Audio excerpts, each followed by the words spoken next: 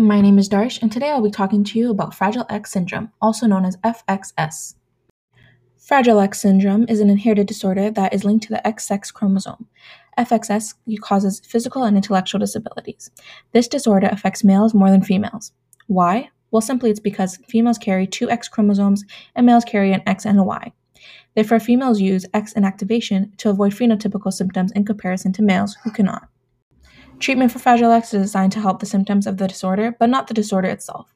This means that there are multiple pathways designed to help each individual that suffers from this disorder.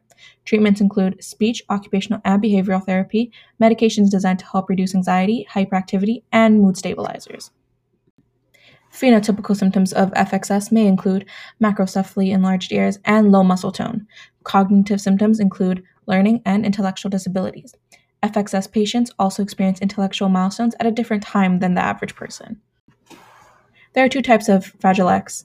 Full mutation Fragile X, which occurs when there are more than 200 CGG coding sites, and premutation FXS, which occurs when there are 50 to 200 repeats of CGG.